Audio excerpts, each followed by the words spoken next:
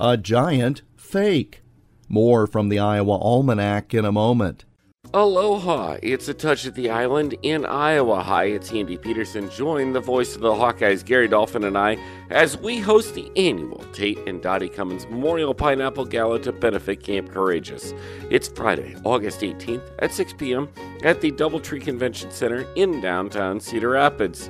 You are invited to enjoy a Hawaiian dinner, live and silent auction, and more. To view auction items or for tickets, please visit campcourageous.org. In 1868, cigar maker George Hull came up with an idea to create a giant petrified man while on a business trip to our state. He had gotten into a disagreement with a minister about the literal nature of a biblical passage. There were giants in the earth in those days. So Hull went to Fort Dodge and ordered a 5-ton block of gypsum. It was delivered to Chicago, where stonecutter Edward Burghardt created a 3,000-pound statue of an ancient man, some 10 feet tall.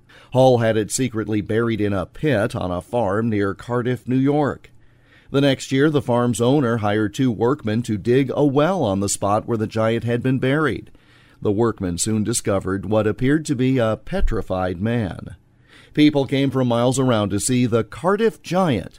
Des Moines Register and Tribune publisher Gardner Coles Jr. bought the giant in 1935 and displayed it in his home for a time. A replica of the fake has been on display at the Fort Museum in Fort Dodge since 1972, but the original became a part of newspaper publisher Gardner Coles' home in Des Moines on this date in 1935. And that's Iowa Almanac for August 17th. Follow us on Twitter at Iowa Almanac. I'm Jeff Stein.